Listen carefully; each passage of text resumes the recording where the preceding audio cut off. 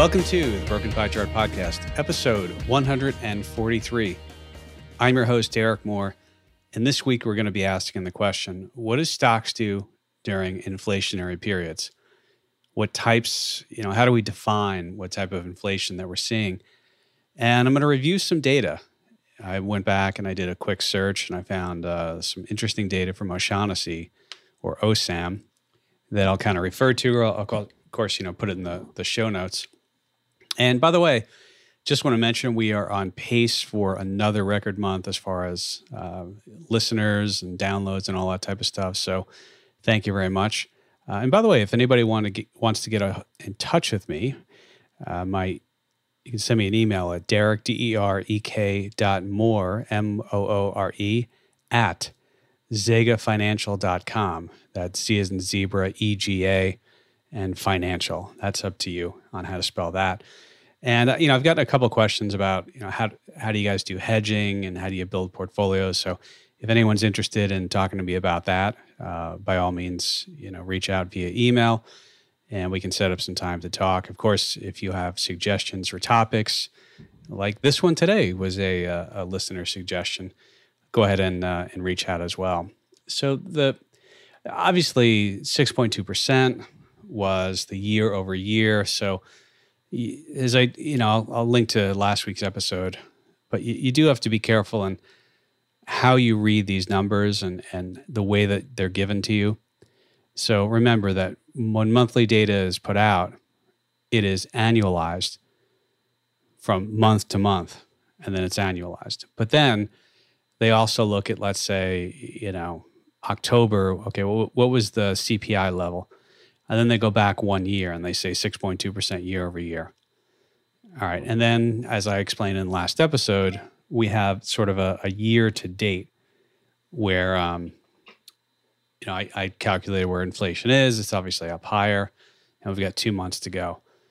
But a lot of people have asked me, how do stocks do during periods of inflation? And so I went up and I looked, and, at first I wasn't going to discuss this too much because this is from April 2011. And I thought, well, we really haven't had any meaningful inflation since, as the news media has pointed out, 1990 was the last time it was this high year over year. But then also, we really concerned more not with the 2012 to 2000 through 2021. We're concerned about, taking a look at the late 1970s, early 80s, and some of the different periods. And so I said, yeah, this is actually, the way they put this together was helpful. And so I wanted to get into it. And the way they define inflation is you've got severe inflation, high, Fed target to moderate inflation, low inflation, and deflation.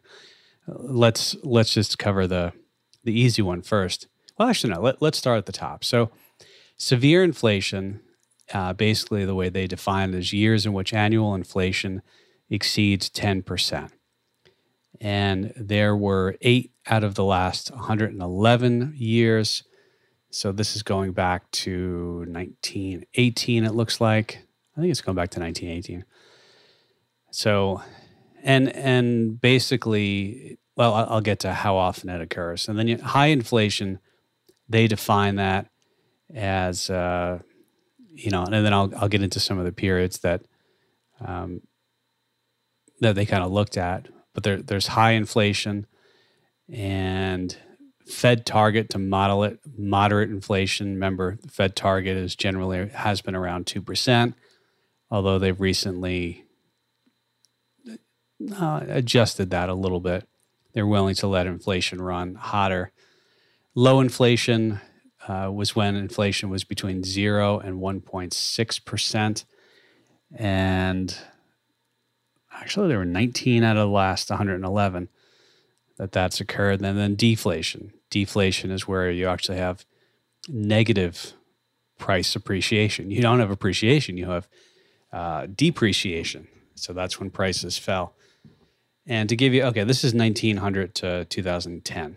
So that's 111 years because you include 2010. And the number of or the percent of time that we've had severe inflation looking at this period And we've certainly not had severe inflation since I think it was late 70s, early 80s. Well, I know that. I should say, I think. But severe inflation happens about 7% of the time, high inflation 19% of the time. The Fed target or moderate inflation about 41% of the time. Low is 17% and deflation 16%. That actually surprised me. But typically you'll get deflation around recessions. And remember, that's for the year. So it's not that common. Sometimes we see a few quarters, but it's not that common to happen. When we look at severe inflation, really there's a number of different periods that this happened. The average annual inflation during these periods is about 15.2%. And this covers the 1916 to 1919. Then you have 1946, 74, 79, and 80. So it doesn't happen that often. And I said, okay, well, what did stocks do during this time? And so there's two ways to do this. You could go with what's called a nominal return. And nominal return is really where it doesn't account for inflation.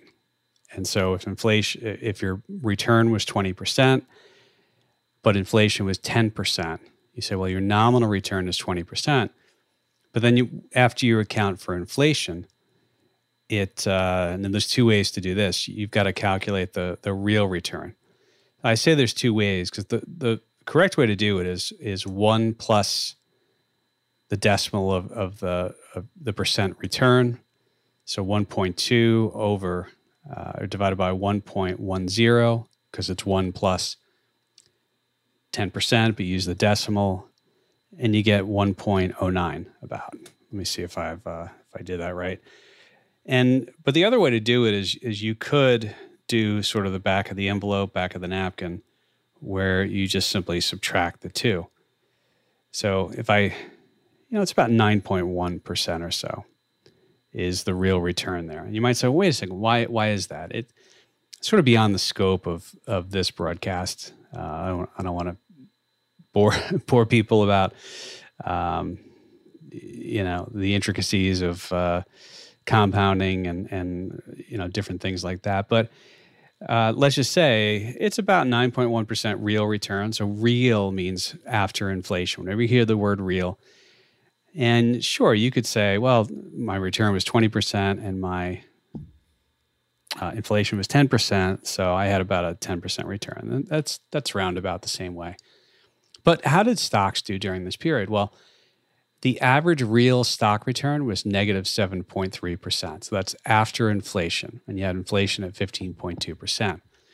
Now, interestingly enough, though, I actually went back and I pulled some. I don't have all the years. I only go back to about 1928. My data of S&P total returns.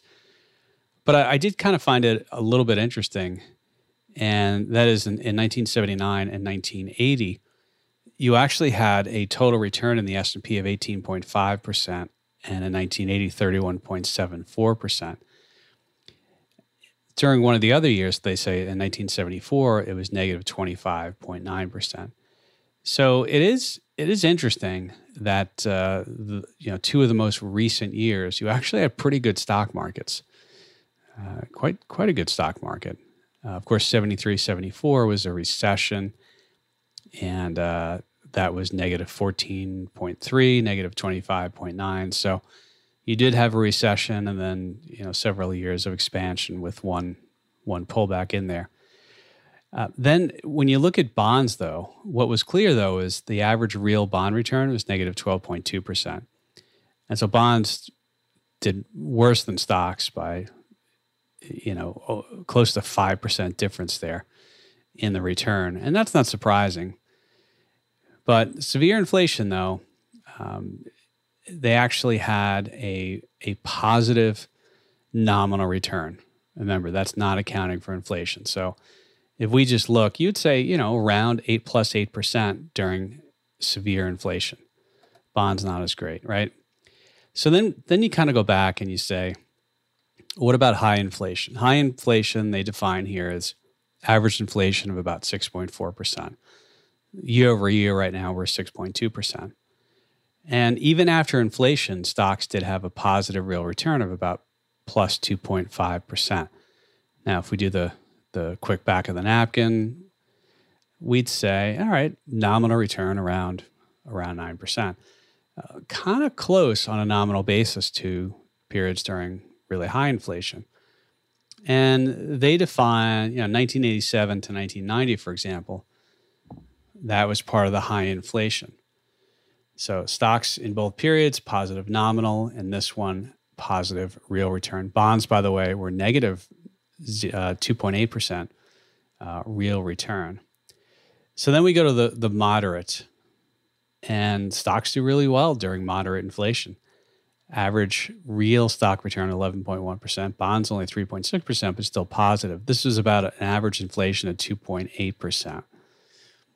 And then low inflation, it's interesting because moderate stocks historically have done better during moderate inflation than low inflation.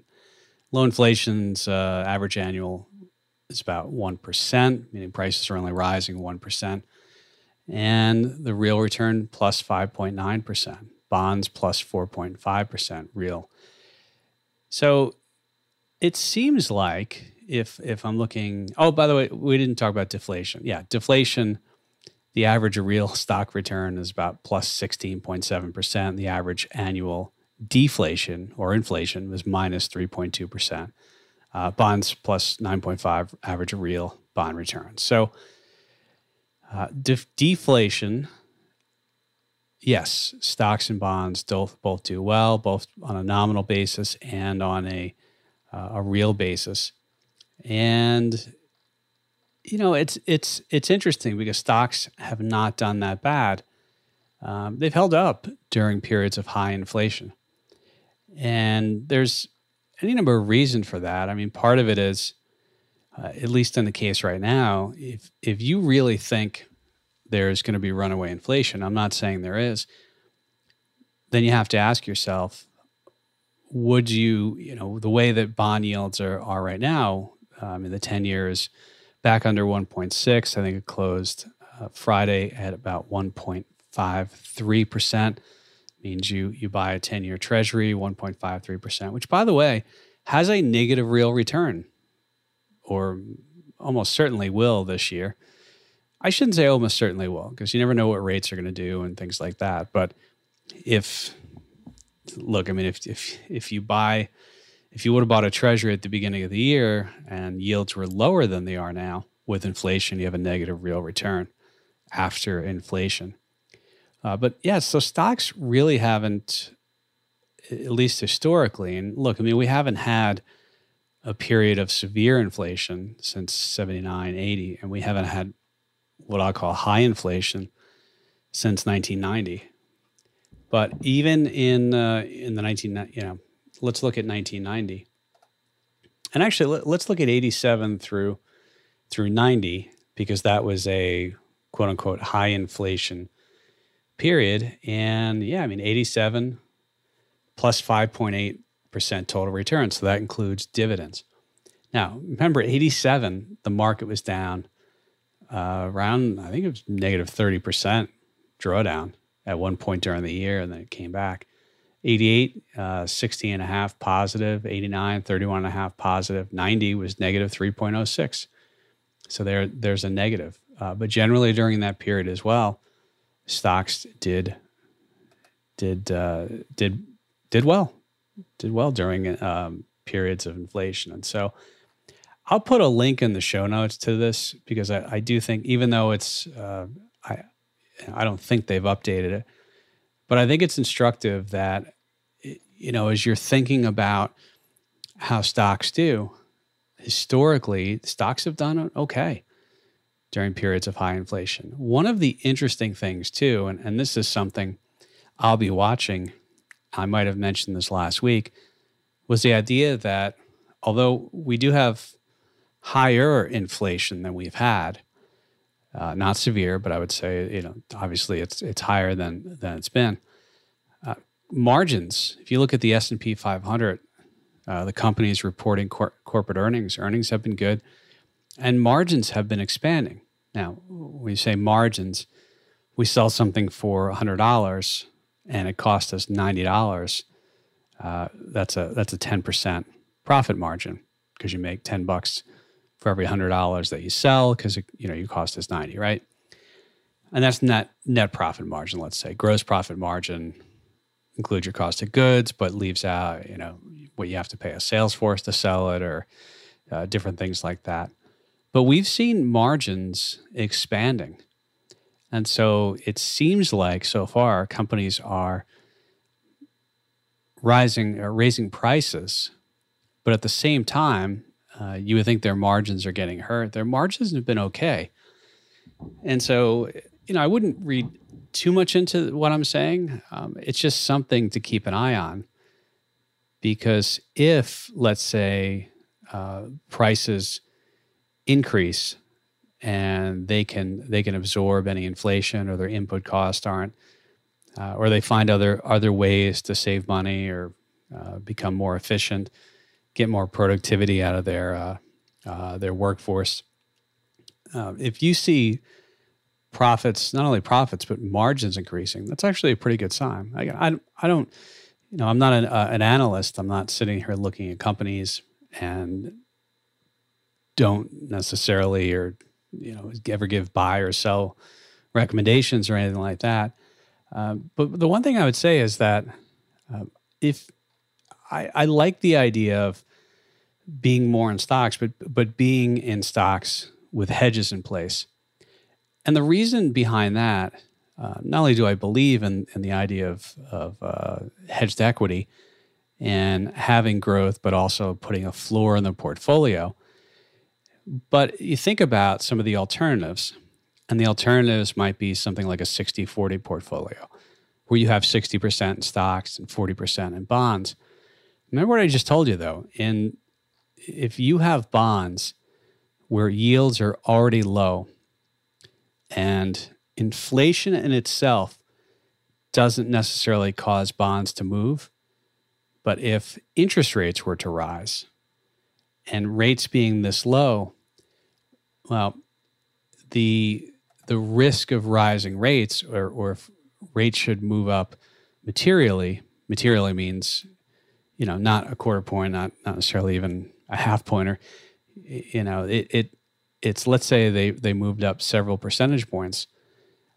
That could cause a lot of pressure on bond prices, and a 60-40 portfolio potentially could come under some pressure there. So I think with bonds yielding what they are, there is a greater, let's say, I would have a higher propensity of saying, why not be in stocks but be hedged, as opposed to a 60-40 portfolio or having any number of shadings. So I just bring that up because I think sure, there's always risk in the markets.